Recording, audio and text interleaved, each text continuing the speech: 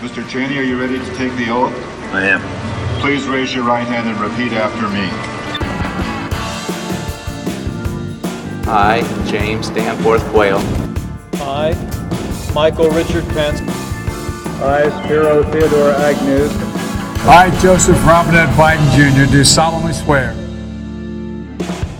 Welcome to episode 10 of Running Mates, our part 2 of the 2000 election contest between Al Gore's running mate Joe Lieberman and George W. Bush's running mate Dick Cheney. If you missed the part 1 of this episode, I highly recommend you go back and listen to part 1 first, where we talk about how this election unfolded, why the candidates picked their respective running mates, and went through our Bush alternative picks for Cheney. If you're all caught up, let's get into it. As always, I'm your host, Lars Emerson, and I'm joined by my co-host, Mike Levito. Hello. This week, we're going to go through our picks for Gore instead of Joe Lieberman and build to our big conclusions for this election from hell. So here we go. Let's get down with Election 2000, Cheney v. Lieberman, Part 2. In Part 1, Mike and I had a wide range of insider picks for George W. Bush. We felt that a relatively fresh governor on the national scene probably needed a more experienced hand at his side. So we suggested folks like Florida Senator Connie Mack, Pennsylvania Governor Tom Ridge, Missouri Senator John Ashcroft, Ohio Rep. John Kasich, and then some more game-changing oriented picks like Elizabeth Dole and Maine Senator Olympia Snowe. We mostly focused on geographic advantage too, trying to pry away electoral votes at that margin because of the fact that Bush only won the Electoral College by 2 votes. So does the incumbent Vice President Al Gore need someone as experienced or need more of a game-changing outsider? Or since he just needs to win one tiny state to throw the election to him, does he just need to pick geographically? Let's see what we ended up with in our main act. Getting right to it. Here are our picks for Gore for who he should have chosen over Lieberman. I'll take first. My number 5 pick for Gore is Richard Bryan, a Nevada senator, former governor of Nevada, retiring this very year, 2000. He was chair of the Senate Ethics Committee in the mid-90s, which perhaps helps Gore in the same way that he thought Lieberman might, by being morally upstanding and distant from the Clinton administration's moral mistakes. Maybe a bit of a do-nothing, but someone with state experience and ethics experience, coming from a state that went for Bush by 3.5% and would have thrown the election to Gore, can't hurt. That's my simple case for Richard Bryan. Yeah, I mean, I get that. I just worry that I don't know. It just seems like very boring. Sure. Which maybe is what you need when you just went through like a political... Gore didn't go through it, but when the person you're trying to succeed just went through a political sex scandal. Do you know he was an opponent of SETI, the Search for Extraterrestrial Intelligence? I did. It's the most like Nevada thing that you could be. It's just a weird... That's weird. It's just, well, because he knows where they actually are. They're in Area 51, exactly. So that's why it's a waste of money. I mean, I guess the Nevada thing makes sense. So this is an interesting question, though. An election this close is having like kind of an anonymous running mate too high? Do you feel like you need someone with a more of a value who gives you like more than one state? It gives you more than one thing. I don't know. I don't know what Lieberman gave Gore that he didn't already have. Mm-hmm. And I think Bryan maybe gives Gore something that he doesn't have. Picking Lieberman did not make Gore win Connecticut. Did not make Gore win New York. Or even, Washington. Like, I'm just trying to think of states where like Lieberman would have appealed. I think Bryan at least appeals maybe in the Southwest. And maybe picking someone not from the Northeast and not the incumbent vice president maybe appeals to the Midwest. I think there's like we picked someone from like Middle America. Middle America bordering California. Yeah, I mean, I don't feel I get what you mean. This is my number 5 pick for an entirely state reason. I see yours as yes, well. I chose the other senator from Nevada, Harry Reid. Not yet the Democratic elder that he would become. Not yet Democratic Senate leader. Comes from, of course, a close state, Nevada. He's had success in some tough races in Nevada. So he's a battler. He's also a former boxer. He knows how to get all that done. Why I chose him instead of Bryan is that he has this kind of religious bent to his politics. He's a pretty devout Mormon that I think maybe helps him with quote unquote values voters, especially in the face of Bush, who's very religious. Maybe that does become a bit of a problem for Gore because as recent as 1999, Reid is in support of overturning Roe versus Wade. But maybe he can make that change faster if he's promised the vice presidency. I think the moral play is a legitimate thing here. I mean, it's kind of the same thing I went with Bryant. I mean, to be fair, he is already Senate Minority Whip. He is in the leadership. True. He's not, the average American probably didn't know who he was at the time like they do now. The more I think about it, I think the more I like this. The religious play is like the morally upstanding play. Is Reed historically he's kind of gotten like a lot of shit for being like a Democratic Mormon by both his own party and Republican Mormons, most Mormons being Republicans. But he's always like kind of handled it super on point in almost like a Pete Buttigieg way, actually, where Reed kind of had this saying, it's easier to be a good member of the church and a Democrat than to be a good member of the church and a Republican. And it's like Democrats have always kind of been this party of helping people, of trying to like do the right thing. I don't understand why you think my values are contradictory to that. I think I'm actually fulfilling this better than a lot of these people who want to cut welfare from these people, right? There's like a way to seize both, not the religious right, but the like quiet religious and the fiscally liberal, right? The thing I do think is kind of weird is Harry Reid is kind of to the right of Al Gore. That's just interesting. Yeah. Nevada. Important state. Yeah. If Gore would have won it. Yes. Cool. Moving to my number 4, a nearby state, I went with Bill Richardson from New Mexico. He was the Secretary of Energy and former ambassador for the United Nations under Clinton, and he was a representative from New Mexico for 14 years prior. He's got a Latino background, and this maybe props up your numbers in the must-win New Mexico, which was the second closest state in this election, which Gore carries by 0.06% of the vote. It also probably helps you in Nevada and the Southwest at large. I do think there's a regional thing here. Colorado and Arizona, the swing states they become, they're not really in this election, but Nevada definitely is. And I think he's very experienced in foreign policy, charismatic. He's like the same age as Gore if you're still trying to keep on that new Democrat, like middle-aged Democrat vibe. He did a ton of work on like Native American issues, trade. He was actually nominated for the Nobel Peace Prize 3 times while he was a congressman because he would go on these like diplomatic missions to advance human rights worldwide. That's my Bill Richardson theory. Also, a lot of Latin voters in Florida. Yeah, though it's a Cuban different. voters are very different. It's a different. Of course, community that's not a monolith and votes differently in Florida than they tend to in the Southwest. Yeah. Well, you already know how I feel about double dipping in administration picks, so I don't really love it for that reason. I also think you could get an early version of /his emails. He was involved in a controversy where there was a employee at the Department of Energy who was accused of being a Chinese spy, but turns out it was actually just Chinese. Ooh. Yeah.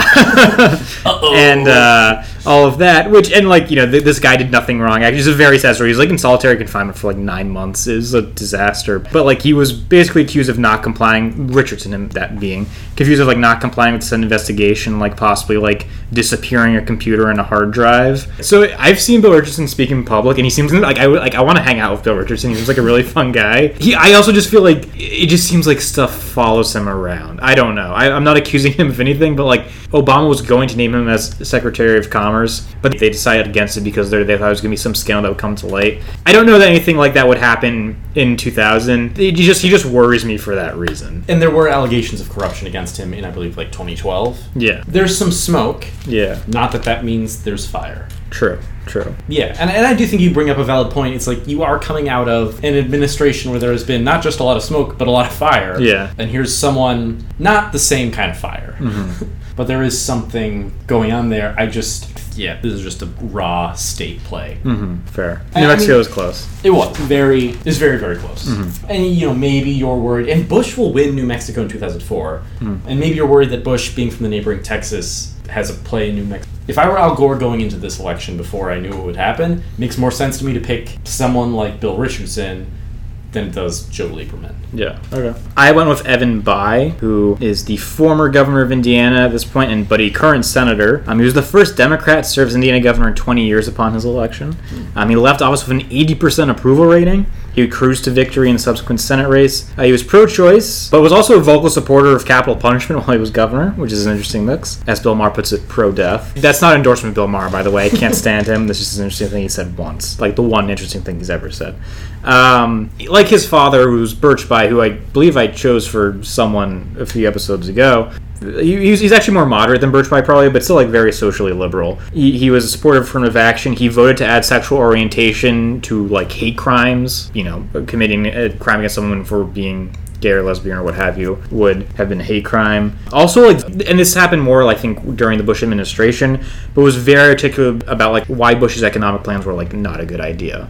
How Bush's like increase in spending and his decrease in taxes just like was not going to work out. And so, I think he worked well on the campaign trail there. Indiana, not a very close state at all. Bush wins it pretty easily, but it is right next to Ohio. It is a Midwestern state. We're always trying to get those Midwestern voters. Maybe, like Bill Richardson, you're not picking someone directly from the state, but from around it, that would help. And basically picking up any extra state in that region would hand Gore the presidency. Well, he already wins. He already wins most of them. Basically picking up either Indiana or Ohio. Yes. He's not going to pick up Indiana. Indiana goes Probably 15% for Bush. Yeah. And we did talk about his father. You picked him as your number 4 pick in 76 for Carter. Mm-hmm. I do think this is, maybe with the exception of our number 1 choice, I do think this is the charismatic pick for Gore. I do think he's like a charismatic young guy, nice to look at, and this is a sexier ticket than Gore Lieberman, is I guess what I'm trying to say. I don't think this puts Gore over the top. I don't think this flips Ohio or Indiana. Yeah. I do think it's better than Lieberman in that I don't think Lieberman put anything over the top. Mm-hmm. Is the play here just that he's different? He's different, and this is the quote I was looking for about, and this was when Bush was already president, but this is what he said. He said, "What concerns me most about President Bush's tax and budget proposals is that they threaten to undermine the foundation of the 90s prosperity, replacing the virtuous cycle created by fiscal responsibility with a vicious cycle of deficits and debt, rising interest rates and disinvestment. His proposals constitute a narrow ideological agenda, not an effective economic strategy, completely fail to grasp the realities of the new economy, and many requirements for economic success in the 21st century." Being able to package that message, granted it came years after the election, onto the campaign trail as like a persuasive why Gore instead of Bush. It's like, I remember when John McCain, in the 2008 election, when of course John McCain was running for president, I had an academic team tournament on Princeton University's campus, and there was a lot of Get Out the Vote Obama people there, and they were selling shirts that said like, I could be McCain's Econ 101 professor. And I think there's a play there as far as like being like, I could be Bush's Econ 101 professor. You can paint Bush as almost like this political like dilettante. This guy who's just doing what his dad was doing, who belongs just in like a boardroom instead of an actual governor's mansion or White House. Whereas Evan Bayh knows what he's talking about. He's run a state for 8 years and he's been elected to the Senate. He knows how everything works. He's also a legacy. I think he just helps. I think he's a good he helps shape a message. Yeah, I think he's very eloquent, strong. This is like a charisma choice, not a state choice, which I appreciate. I like that you mixed it up. Yeah. Cool. My number 3, I went with Dick Celeste, the governor of Ohio in the 80s. He was also the former director of the Peace Corps, and now he is ambassador to India. He's maybe the biggest Democratic name in Ohio at the time, which isn't saying much considering how Republican it had become. The Democratic slate in Ohio is not very strong right now. But when he was governor, all those years ago, he promoted minorities and women in government in Ohio. He improved education and childcare in the state. And yeah, even though he's from this kind of older era than Gore or even kind of Clinton, I think there's still an optimism and like forward momentum there. It's not the same 2 middle-aged Democrats that we've kind of been pushing, but it's like, the old guard and the new guard, or maybe the medium guard, if you will. And I think there's a weird play with his ambassadorship to India, right? And like looking forward is like India is a huge economy. The Democrats have suddenly become a party that's very focused on free trade and international cooperation. Maybe you can make a play. It's like India is clearly like a rising power, perhaps more visibly so than China in this time. And yeah, Ohio also, like we've talked about, went for Bush by 3.5%. Make Bush devote resources in Ohio. Bush doesn't need to devote any resources to Connecticut. Make him fight it out in Ohio and maybe draw him away from Florida. Mm-hmm. Maybe this keeps Bush from making one extra trip to Florida, and that sets Gore over the top. Maybe. I don't know, the India thing feels like a little bit of a stretch, but I do think there's maybe also a play where you think of Ohio as like a manufacturing center, and perhaps the state that would be hurt by something like NAFTA and the general like internationalist approach American government, and you have Dick Celeste, a guy who now understands both things, right? And thinking about like jobs being outsourced to India, I'm sure. I think maybe there's a play there where he can bridge the gap between Middle America and the rest of the world. He is a Midwesterner who will give Midwesterners a fair shake in the new world economy, but he's also cognizant of the realities of it. Right, and I don't think the Democrats have ever found anyone like that. No. Even in like the Obama years or like the modern era, there's always been kind of this weird divide. Do I think free trade is an issue that people other than myself affirmatively vote for candidates for? Not really. But But I think there's a way to like there's a common like perception that we embraced free trade, which I think was a good thing to do, and it cost a lot of people work. And yeah, I think Dick Celeste can kind of toe that balance with Al Gore. Is like, we have to look to the new century. This is the reality, but there are ways that we can square this with what we know and how we can make it more amiable for everyone. Yeah. Well, for my number 3 pick, I went with Jeanne Shaheen. She's the very popular governor of New Hampshire, which is, like a very purple state that Bush barely won, and would have, small as it is, would throw the election into Gore's favor had he won it. She last won re-election, 66% to 31% in 1998. That's a big margin. It's another female candidate, which I feel we've been talking about a lot this episode. Helps expand the tent of the party, chips away at that margin. I also think that like there's something to be said about, Gore's been in Washington for a while. He's very much an insider. Yeah. And Jeanne Shaheen is more of like a New Hampshire is probably the most like one of the most directly Democratic states in the country. In little d. Yeah. Yes. Yeah. The ratio of representative to voter is ridiculous. In the state house, yeah. In It's the like state 1 house. to 2,000. Yeah, yeah. And so, I think part of what Republicans are able to do in this era is paint the Democrats as the people over there in their ivory towers. Maybe Shaheen helps dispel that a little bit by being a more like boots on the ground governor politician. Yeah. I also have Shaheen for my number 2 pick, actually. Yeah, she's the first woman elected governor of the state, and it only goes for Bush by just a little bit above 1%. I also think having a woman governor on the ticket seems like a natural compliment to Al Gore and where the Democrats are going. We've kind of thrown a lot of shit at Lieberman for being from New England, and like this is not a region that's competitive at all. New Hampshire's always been weird, right? I kind of view it as like the least northeastern state. There's something that feels very like Iowa about New Hampshire. Just because they have the 2 earliest primary/caucuses? Yes. There's something that feels very Indiana about New Hampshire. It feels like the most like rural of the New England state. Like, Even though Vermont is. Yeah. I don't know. It's like I think you think of like New England and you think of Harvard and the Kennedys And lobster. And like people like dudes wearing like sweaters tied around their necks. And New Hampshire's just like very much not that. New Hampshire is like guns tied around their belts. Republicans paint Democrats as like these ivory towered people, and he's like, oh, they're the party of the Northeast. They're all snooty and whatnot. But New Hampshire is not that at all. And there's just a dash of independence that's very traditional and very conservative. Live free or die. Just like Al Gore wants to live free and clean or die. Yeah.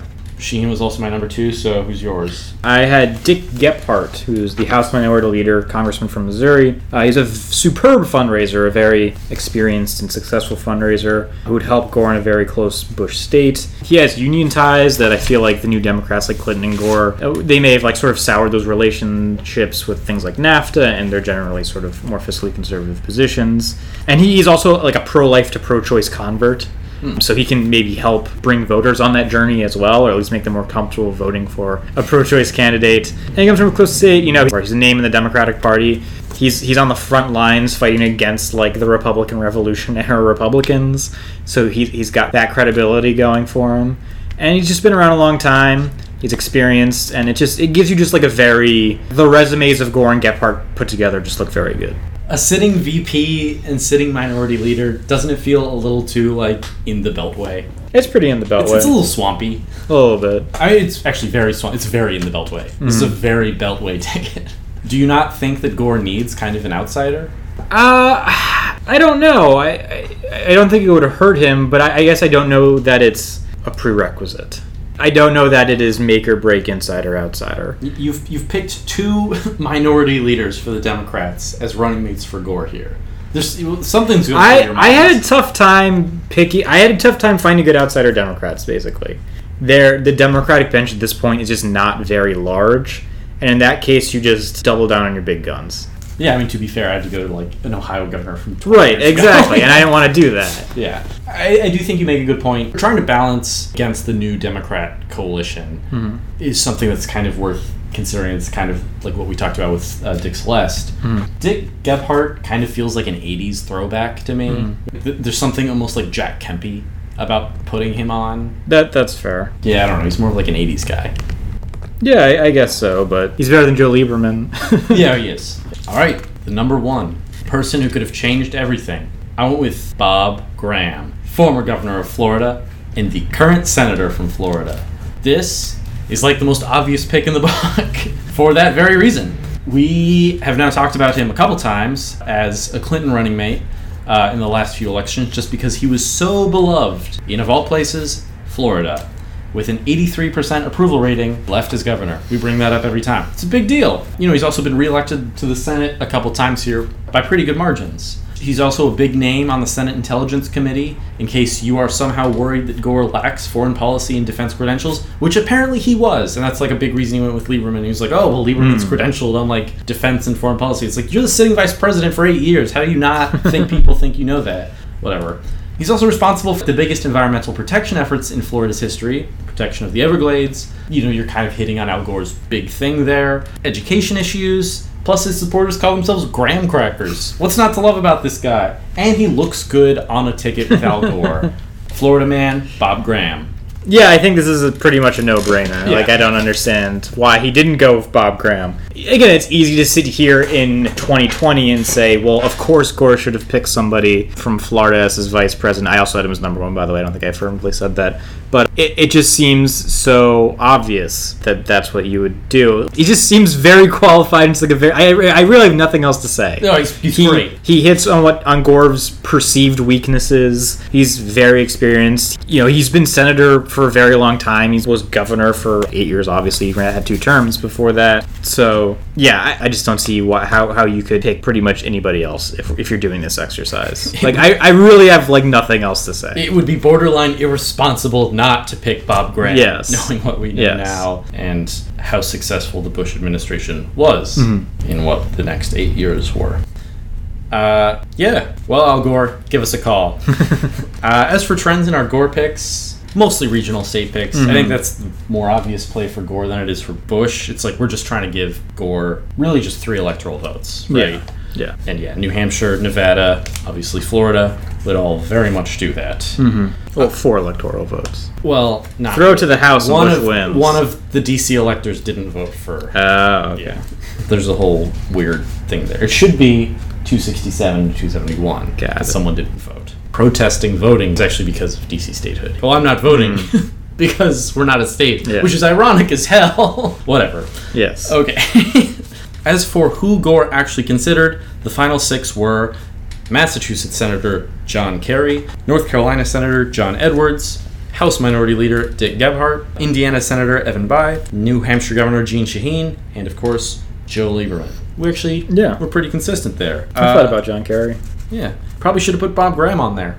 Yes, he should have. As for what happened to Joe Lieberman after all of this, he was actually up for re-election for his Senate seat this same year, which he won. After 9/11, he became increasingly hawkish. He supported the war in Iraq. He was heavily involved in the creation of the Department of Homeland Security. He then ran for president in 2004 as a Democratic hawk. He believed that he was getting what he liked to call Joe-mentum, but he did not, and he did not win any contests. He ran for re-election to the Senate in 2006, but he lost the Democratic primary. Then he ran as an independent in the general and won. In 2008, he endorsed John McCain for president, and he spoke during the Republican National Convention. Lieberman is also widely reported to have been on McCain's shortlist for vice president, perhaps even McCain's first choice for vice president in 2008. Lieberman retired at the end of his 4th term, and then he continued spending time bugging his once fellow Democrats, doing things like advocating against Obama's Joint Comprehensive Plan of Action, the Iran deal, and then reportedly was interviewed by President Trump for the position of FBI director to replace James Comey.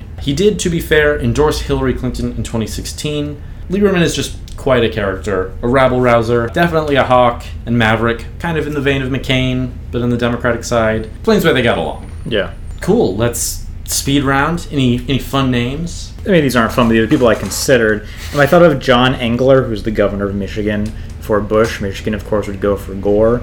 And, you know, he also had he invested a lot in things like education and healthcare, so maybe compassionate conservative choice too. I just thought there were ultimately more interesting choices for Bush. And Colin Powell, I also thought about. Yeah. I think that in any other year, I actually think Colin Powell would be a pretty good pick for Bush. I just think that considering it's just so close, I don't know that Powell gives Bush a state he hasn't already won. Yeah. For Gore, I wrote down Mel Carnahan, the guy who died in the plane crash. that John Ashcroft still lost to, even though he was dead. We also were both talking about Pete Dominici, who was senator from New Mexico at the time. It was revealed years later that he had an affair with Michelle Laxalt, who was the daughter of Paul Laxalt, senator from Nevada, who I actually picked for Reagan in 1980. And actually, they would end up having a child out of wedlock, who would become Adam Laxalt, who actually ran for governor of Nevada in 2018, and was Attorney General of Nevada up until then, too. Just probably thought that would, like, come out if he ends up running for vice president. Like, at the time of 2000, there wasn't really anything. No. But, yeah, there's too much going on in the background there. And that's why I went with Richardson instead of him. Mm-hmm. I wrote down for Bush, so I wrote down 2 hot takes. Bush Kemp. So we didn't like Kemp for Dole, but I actually don't hate Kemp for Bush. There's like a reiteration of like Reagan-Bush, except for this time, Kemp is Bush and Bush is Reagan. I'm sorry, say that again. Okay. We didn't like Dole Kemp last time, at all, right? No. It felt too old. But I don't mind it this time because it's kind of like a reiteration of the Reagan-Bush thing, except this time Kemp is Bush and Bush is Reagan. Okay, I see what you mean. Because Bush is like the younger, more charismatic, and he needs like this older statesman from the party at his side. Yes. I don't know. Could be fun. I like it better than Dole Kemp, right? I don't know. I mean, if we're living in the same universe where Jack Kemp was also Bob Dole's running mate, I think it's kind of dumb. Yeah, it'd be a little weird. And I think Jack Kemp would just be like, why would I do this again? Why am I here? I also wrote down, you know who's governor of Florida? Jeb Bush. You could have a Bush ticket. Like the joint sons avenging their father who was killed by Bill Clinton in 92. Kind of baller, right? Yeah. And Florida? I don't know. Yeah, I feel like this is going to take us to a dark place. I'm just like seeing like an Ivanka Trump and Donald Trump Jr. ticket in like... Oh, it's coming. in like 16 years or something. Like, I wonder like what would happen if it was like 2 related people running on a ticket together. I guess there's nothing illegal about it, as long as they're both eligible to be president. Which they both were. Yeah. There you go. All right. Our big conclusion. If you could change the running mate for the 2 candidates, would you? Yeah, I would. I get what Cheney gives Bush. I don't know that it really matters. I don't know that Cheney is like a well-known enough or thought enough about figure for him to lend the Bush campaign the credibility Bush needs. And obviously, if from a strategic standpoint, it doesn't really give him anything regionally because it's Wyoming. It's 3 votes and it's red as can be. Joe Lieberman, again, this is all very easy to say with hindsight, but Gore needed more of like a regional play, and it's one of those things where it's just weird for me to think that Joe Lieberman was like a vice presidential candidate. Yeah. It just has to be like one of the weirder picks out there, and it's almost annoying to me too because it's like Gore should have been playing with I don't want to say house money, but he should have really felt like he could have picked whoever he wanted for vice president because he himself was already vice president. It's weird that Gore felt like he had to compensate for something. Yeah. In as far as policy went, right? I would get if he felt like he needed someone who did not look like him, which is I feel like what Biden's doing right now, where he feels like he has to compensate for him being an old white guy, so he has to pick a comparatively younger woman, which is not hard to do. But I think that he needed to just pick someone from just somewhere more consequential than Connecticut. Yeah. We were talking in 92 when Clinton picked Gore and how weird that was. This was a southern ticket, and how is the typical strategy for Democrats had been you pair a Northeasterner with a Southerner. This strategy actually sucks. I was looking back. Do you know how many times it's worked since 1968? Probably zero. They tried in 88, in 2000, 2004, and in 2016, and they've never won. Though they did win the popular vote in 2 of those. True. This Northeastern Democrat paired with the Southern thing, these aren't the regions you should be worried about, right? It's mostly the Mountain West and the Midwest and Florida where these votes are being won on the margin. Yeah. It worked in 1960 though. Yeah, okay, great. I do also think there was a broader message here. I agree with you on Cheney. I just think Cheney is kind of a waste of geography and kind of a waste of talent. or too too much talent. Yeah. It's like you could have done something bolder and less evil. Yeah. Right. It's almost like the sort of open-ended responsibilities of the vice president emboldened Dick Cheney. Yeah. Whereas if you just made him like Secretary of State or Defense, he would have been in a bit more of a box. Yeah. To be clear, Dick Cheney would become probably the most important vice president of all time. Yes.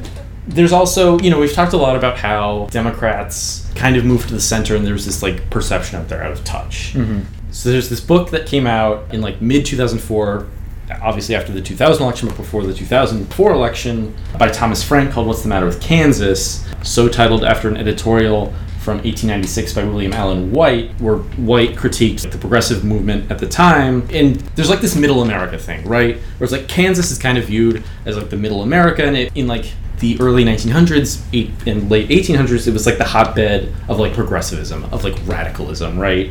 And it's like Wisconsin and Minnesota are very much the same way, and yet somehow all of these states have become so weirdly mundane and red. And he talks about how, when faced with, they're losing their jobs, they're losing money, they're losing security. It's like, back in those days, the average Kansan, the average American would have responded by making the bastards pay. But it's not really like that anymore. Now, you strip today's Kansans of their job security, they head out to become registered Republicans. You push them off their land, and the next thing you know, they're protesting in front of an abortion clinic. They're squandering their money and their life savings on CEO pay. Mm-hmm. And he talks about how this happened. Mm-hmm. And he notes that the conservative coalition in America is inherently kind of the dominant coalition in the U.S., and it probably has been for a while, probably since the Nixon years, right? But it's composed of like two various sides. There's like the Republican moderates and the Republican conservatives, and how the conservatives have used the culture wars, which we talked a lot about with Buchanan in like the 90s, to serve the Republican elite, business, etc., and the moderates kind of let it happen because it was to their benefit.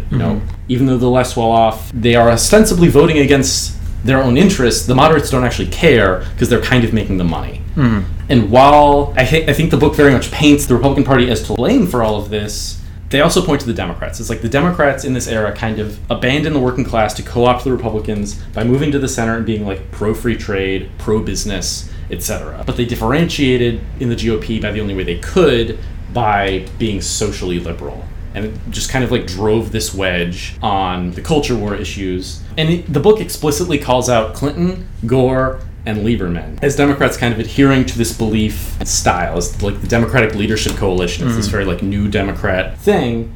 The big point here is what this eventually builds to, and what we talked a lot about in who Bush could have picked in like the Midwestern votes, is who is the real America.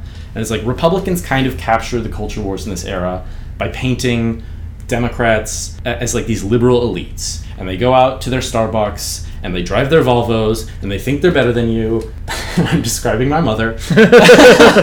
Who is from Kansas, ironically. Yes. But it's like Republicans saw themselves as authentic, and they pitched themselves to the voters as, we are authentic, we are the real party. And the Democrats, they've kind of abandoned what they were, right? The party of the working class. And I think there's truth to that here, is kind of my broader point.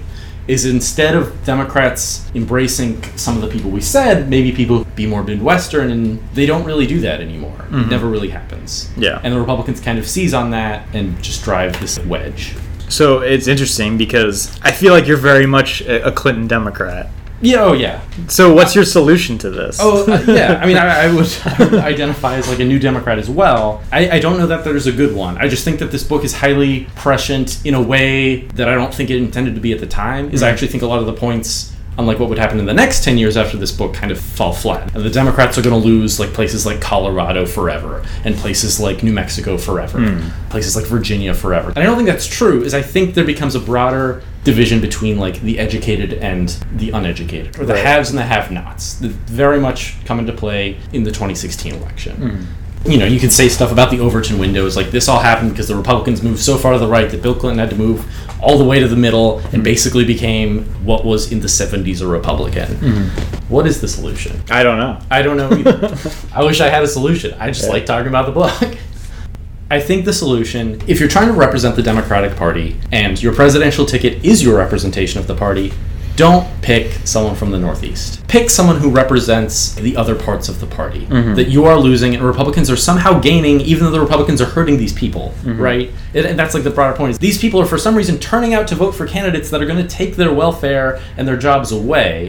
Why? And it's because the Democrats have kind of ignored them. Yeah. It feels like, I guess we're getting kind of off base for what this podcast is supposed to be. But it's interesting because what I do think it is, for whatever reason, the Republicans have just always been better managing the most extreme parts of their party than the Democrats have. As far as like culture wars go, right? And they're just able to frame it better, right? They're able to frame it. It's like, well, look, we just like things the way they were, and they've always been fine for us. Whereas the more left versus the Democratic Party, you know, people, I think these voters, they eventually like Berkeley, basically. They have all college campuses, and their fancy pronouns, and their safe spaces, and things like that. And they view that as like a threat to the American way of life. In a way, it's just easier for Republicans to wrap themselves in the flag. And I think on some level, it's about Democrats have to find a way to better wrap themselves in the flag. A way to sell the more leftward aspects of their party in more patriotic wrapping. And I think they've done it successfully. I think that's one of the reasons why Obama actually did well, is that he governed as a centrist. But I think you could argue he ran as a populist. The idea is to like run as Franklin Roosevelt instead of running as Karl Marx. And like, again, taking this even further afield, it's like, I think of like Bernie Sanders. If Bernie Sanders did not call himself a socialist, I think it's very possible he is the Democratic nominee in 2020. Part of it is honestly like a packaging problem, and cosmetics has always been such a big part of American party politics. Yeah. And I think that's where you start. Maybe that's not the end solution, but I think that's where you start. Yeah. Anyway, to bring it full circle, you talked about how the Republicans are good at appealing to people because they just want to put things back to the way they were. We talked about several picks that are cognizant of that but need to look forward, and I think that's very much the Gore message. It's like, this is the 21st century, I'm sorry, things have to change. Republicans are going to tell you that they're not going to change, that they can have it back. You can't. I want to help you. I think there's a way that you can be both pro-progress, internationalism, free trade, things that are basically inevitable, and still help people. Right. When Democrats have succeeded, they've done it because they've made it personal. I think Bill Clinton made it very personal. It's like, your pain is my pain. I think Obama really spoke to that too. I don't think that Gore and Lieberman do. Gore's focused on environmentalism, countries away. I don't know that he or Lieberman really hit on, I'm going to help you. Yeah. Whereas Bush at least made people feel better. Yeah. Isn't that so ironic too, that George W. Bush had people thought of him as like the common man. Yeah. And yet one of the big reasons why his father lost re-election was because he seemed so out of touch. Yeah. I guess it's just the difference of growing up in Connecticut and growing up in Texas. Really. It's just such an interesting role reversal. And in a way, that's like why I also picked John Ashcroft. I think John Ashcroft, from a personality standpoint, probably has more in common with Ted Cruz. John Ashcroft it just feels like a very stern, religious conservative. Whereas Bush was pretty conservative and very religious, but he came off like a normal person. Yeah. Like a guy who wouldn't write a song called Let the Eagle Soar and perform it at a seminary, right? He was personable, and he didn't scare people away. And I guess that's part of what I'm talking about when I'm talking about cosmetics. American politics are just so personal. Yeah. And so charisma-based. What I think you say is right, where it is just easier to sell something someone knows or thinks they know than it is to sell an unknown, which is what the future is. And I think you can make an argument that Democrats typically sell the future while Republicans typically sell the past. And finding a way to sell the future as a place of opportunity instead of fear and uncertainty. And maybe the past as a place of stagnation is where Democrats need to go. I think that's when they've succeeded. Yeah. What a nice thought. Well, 2000 has been a real doozy, Yeah. Mike. But that is our show. You can find us everywhere that podcasts are found: Spotify, Google Podcasts, and Apple Podcasts. You can find all of our works on thepostwriter.com, including our Running Mates portal. And in the meantime, I have been Lars Emerson. And I'm Mike Levito. And we will catch you in our next episode on the 2004 race between Bush's Dick Cheney and John Kerry's John Edwards. Which vice presidential winner will go on to shoot someone in the face a couple years later? Let's find out.